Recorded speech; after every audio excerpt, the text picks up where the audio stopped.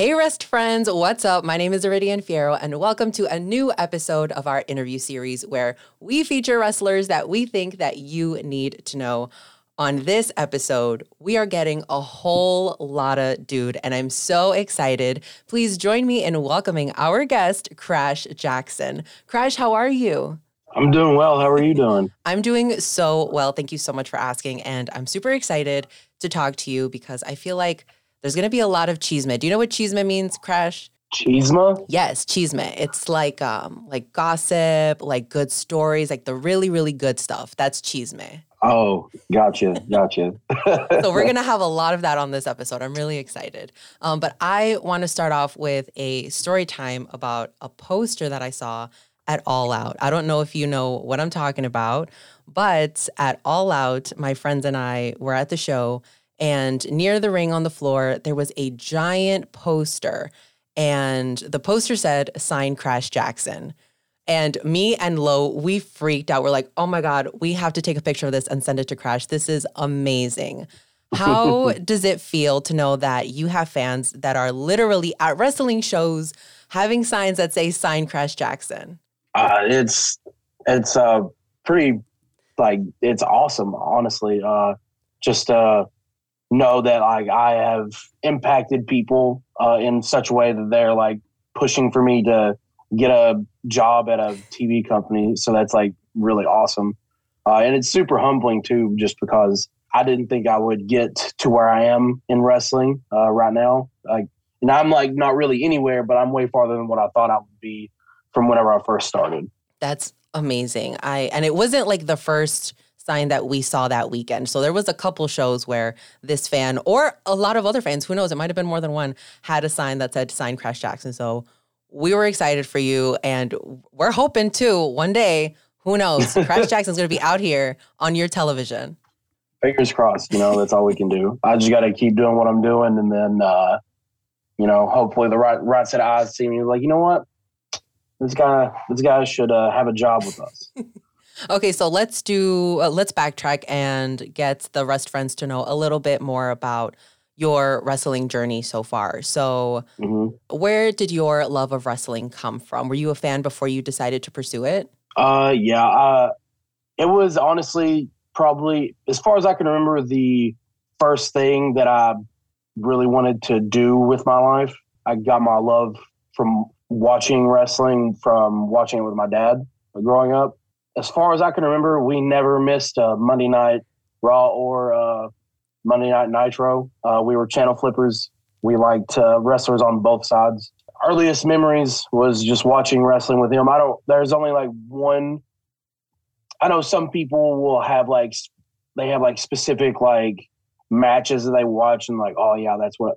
The one, like, my earliest wrestling memory that I can like really vividly remember was the segment during the Invasion angle when Stone Cold comes back and then he's just whipping everybody whenever Vince McMahon's trying to get him to join WWF because he's just like not the same old Stone Cold. He tried to get him to give him a stunner earlier in the night and he wouldn't. So whenever he finally comes back and he's just giving everyone stunners and like the show ends with like WWF standing tall in the middle of the ring. That's probably one of the coolest and earliest memories that I have of like watching wrestling on TV. So you've said before that wrestling was kind of like a hobby because you were doing football before, right? Yes, yeah. So where does the wrestling as a hobby come in? Because I know wrestling is not the number one hobby choice of a lot of people. So talk to us about that. So I went to college and played football, and I definitely should have handled my own recruiting as far as all of that stuff goes. Yeah. But I let my head coach do it, and then I went to a school. It was a good school, but it was honestly not the best fit for me.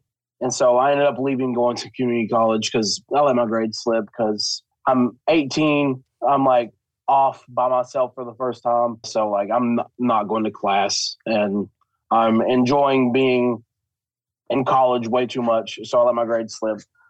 And so the plan was to go to community college, get my grades back up, go to another school, and finish out playing football. Because in my head, I was actively trying to play football professionally. I don't know, like, if I would have, but, like, that was, like, goal number one. So whenever I went to community college, I was getting my grades up and I was getting ready to transfer to go to another school. But then some wonky stuff with, like, the financial aid stuff happened. I had apparently received a grant that I wasn't supposed to get. And then they were like, hey, we need this money back. I'm like, the money's gone. I already spent it. So then that kept me from transferring to the school that I had already committed to going to. So then I just had to drop out of college and start, like, working. But at that point in time, I was coaching football at my hometown for the high school and middle school team. And then I was like, well, I'm not playing football anymore, and I don't see me starting to playing football anymore. So I figured I would try to figure out if I could wrestle, just because, like, I needed some sort of, like, physical outlet to be doing something. Because, like, I was still going to the gym and working out and stuff, but I was like, I need this to have some sort of purpose for me to do it. And then a buddy of mine that I graduated high school with, I hit him up about, like, getting started or whatever, and he told me to come with him, meet people at the show, see if, like, we can get, like, stuff going or whatever. And I got started at this little indie fed in Eastern Kentucky called Bluegrass Championship Wrestling. They ran shows once a month. I didn't have to pay for training. So I started, I just got trained by the guys that was, like, just in their locker room initially. So after about 6 training sessions, I ended up having my first match, and I should not have had my first match, but it was something. I mean, I have definitely helped train some kids after me that their first matches were way better than mine were. So, yeah, it was not good, but it was a fun experience. And it was just one of those things, like, I didn't know, like, if I didn't know the path of making professional wrestling career. So at that point in time, whenever I first started, I was like, it would be a good hobby, especially at that point in time, I was only wrestling once, maybe twice a month. So it's not like I was, like, doing it 4 or 5 times a week and then be like, no, I'm just going to just partially kind of do this. So, because all those other guys that was, like, in the locker room with me at that place, they were like the weekend warriors or the 40 milers, as we call them. And there's nothing wrong with that. Because that's what I wanted to be whenever I first started in wrestling, was just doing that. But then, we see where it's went to from then.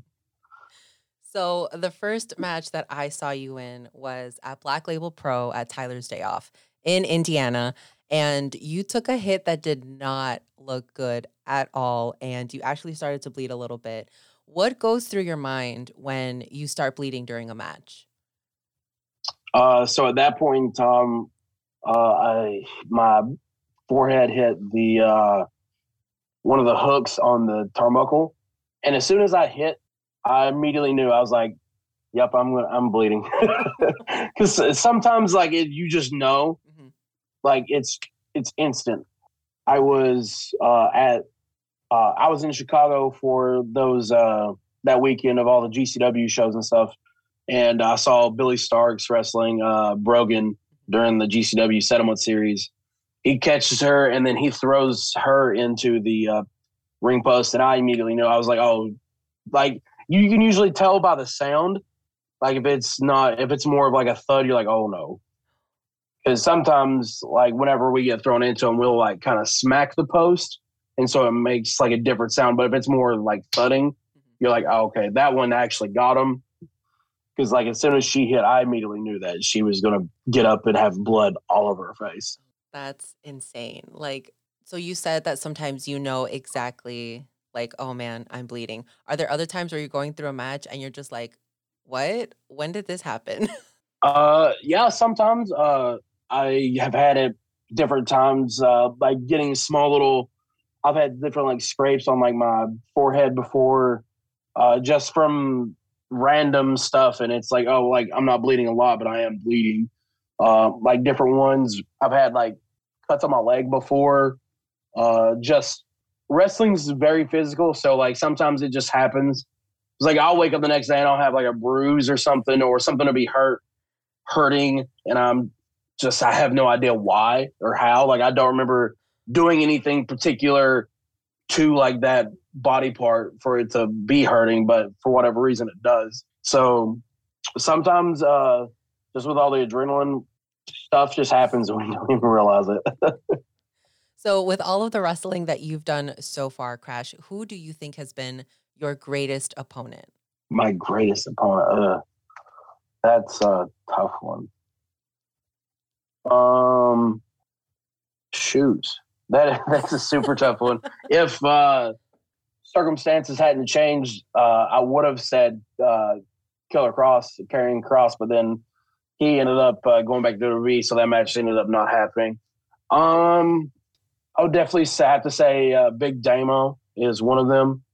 I have a match coming up in a couple weeks for the Wrestling Revolver against Steve Macklin, Mance Warner, and Steve Manders. So that's definitely going to be tough, especially because I don't think, from my recollection, me and Manser have never shared the ring before.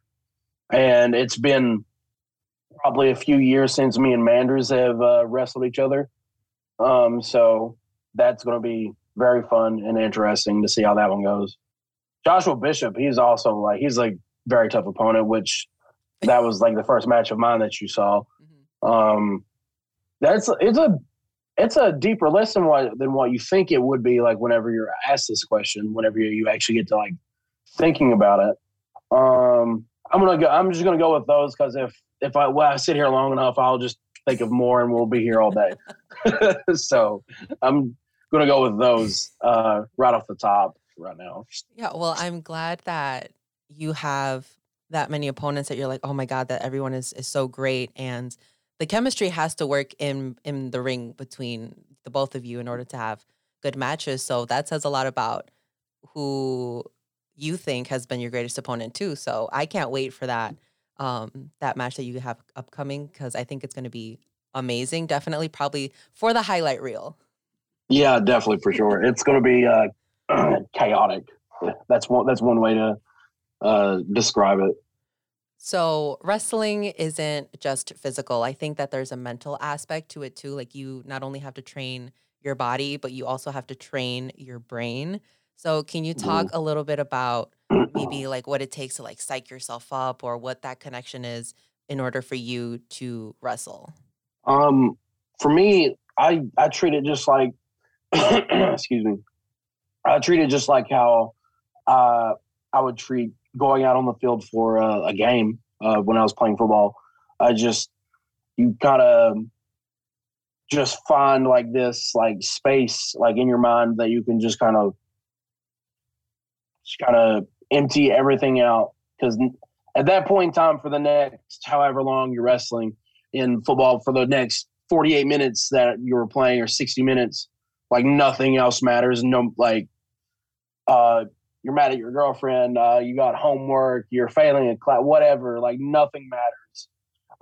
So you have to be able to find like that like mental space in your head to be able to like forget everything else outside of this, because we wrestle to help like the fans forget like about their kind of bullshit that they have going on in their lives or whatever, even if it's only for a couple hours at a time. We're also doing the same thing for the 5, 10, 15, 20 minutes we're out there in the ring. We're out there performing for all the fans, and we're trying to forget about our bullshit outside of the ring too, because we do not want to let whatever we have going on outside to filter its way in and then start affecting us and affecting our performances. So you have to find that place and just wash it all away and forget about it. That's a great way of putting it. And I think were already kind of trained like that because of football, because when you do play another sport, like you physically have to, or like mentally have to be in that space of like, okay, this is what I have to do. And I might take this hit, who knows? But I have to be prepared just in case I do. Exactly. And whenever I was playing football, until I went to college, I played running back and linebacker. So half my job was hitting people. So I had to be in just a whole nother like state of focus, because every play I'm hitting someone. There's not a play that goes by where I don't get in some sort of contact. What's worse for you, getting hit or hitting in football? What's worse for me? Yes. Honestly, whenever I played running back, I like to run people over. So I use that truck stick often. So I definitely didn't shy away from contact. Especially like at the beginning of the game, the first hit of the game, it's like dumping your head in ice cold water. It just wakes you up. I don't know what it is. Getting hit sucks, but I always tried to be the one that was initiating the contact. So I want to know about advice. So what is the worst piece of advice that you've heard in the industry, that you've received yourself, that you're like, this is just garbage, like tragic? The worst. The worst piece of advice that I got was from some older guys. They had told me that going to the Ring of Honor tryout camp seminar thing that they were doing yearly for a while, that it was a waste of time. They're only gonna take my money, and that they're only gonna tell me stuff that I already know. Wow. That was like the worst piece of advice I got, but in that it was completely wrong. And I knew that immediately as soon as they told me, but still, like, I knew that was like garbage, because like I'm going to this thing that has former Ring of Honor world champions teaching me and trying to help me and stuff like that. I was like, I know, like, I'm going to be learning some stuff that I have never heard before. Did you tell them in that moment, like, that's not good advice? Or were you just like, zip it no, and it move was, on? No, it's one of those things that, like, in wrestling, we're taught to just take everything in, even if some people might mean well by it, some people may not. Just take it in, nod, okay, thanks, and then just move on. You don't have to necessarily like take that advice that they give you, especially if you know in your heart of hearts that it's not good advice. Especially at that point in time, I was only like 2 years in. I still didn't really know much about like the business, and like I knew etiquette, and I knew like, well, I'm not gonna like dismiss them, but okay, man, well, I'll take that in consideration. I mean, I'm still gonna go, but you know, I'm not gonna not go because I already spent the money on paying for everything. So yeah. So let's switch it around from bad advice to good advice. What has been some like really, really great advice that you've received?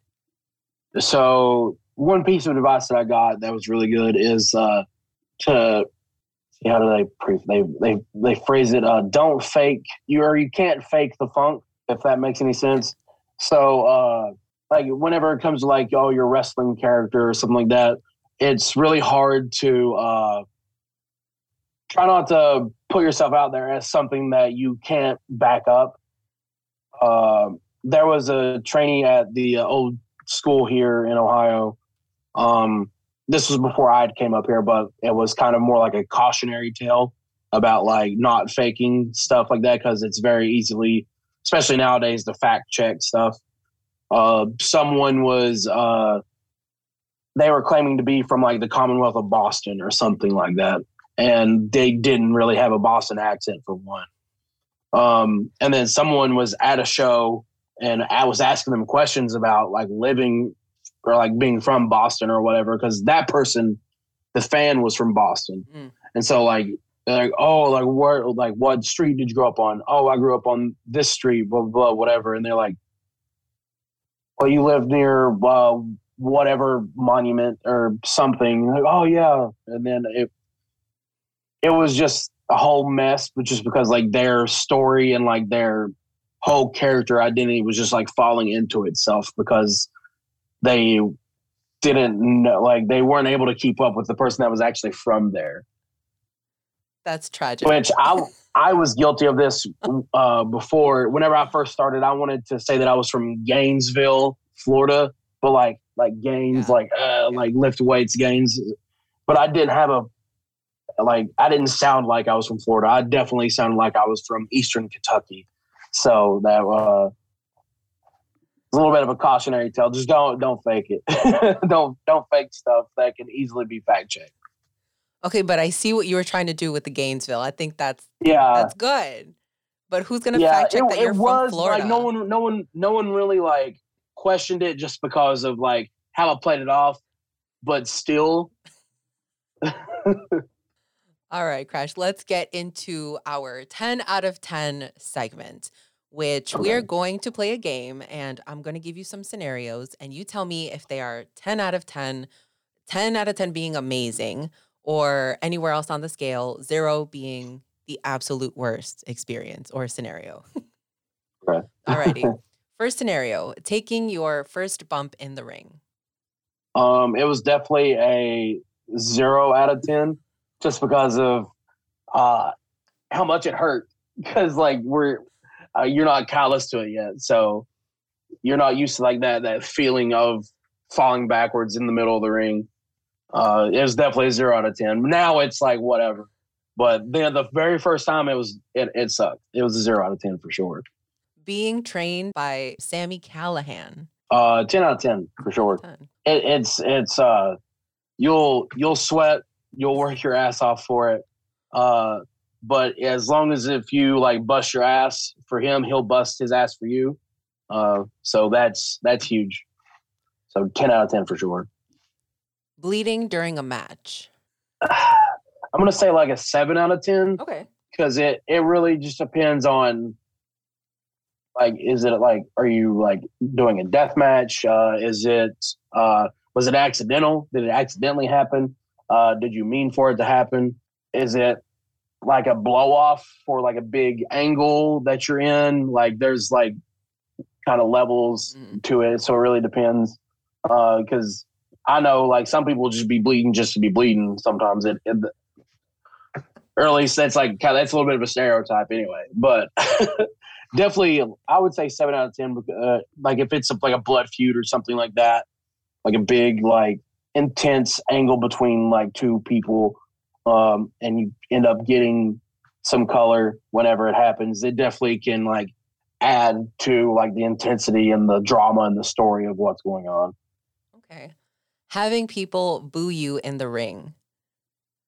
Well, if I'm being the bad guy, then a 10 out of 10. But if I'm supposed to be the good guy, then a 0 out of 10. Meeting fans after a show. 10 out of 10. Having to sell your own merch at merch tables. So sometimes it's a 0 out of 10. Okay. Sometimes it's a 10 out of 10. Just because if you're selling, when I'm selling my own merch, if I am selling, like if people are actively buying or at least like coming up and saying hello, that's great. But if like no one's acknowledging me while I'm standing there behind the table, because it happens sometimes. So that's a 0 out of 10 for sure. If like no one is coming up and buying anything, or at least like acknowledging that you were there. Yeah. But that kind of happens to me sometimes because I get that Clark Kent effect whenever I'm not in my wrestling gear, and like I don't do anything different to like my face or anything, but like whenever I put like on a shirt or something, and I'm not in my gear, I guess I don't look like myself. So yours is not the glasses effect. It's with the sweater that people don't recognize. Yeah, like if I put on a hoodie or a t-shirt or something on, then like no one recognizes me without like, I guess I have to just go to the merch table just without a shirt on so people can realize that it's me.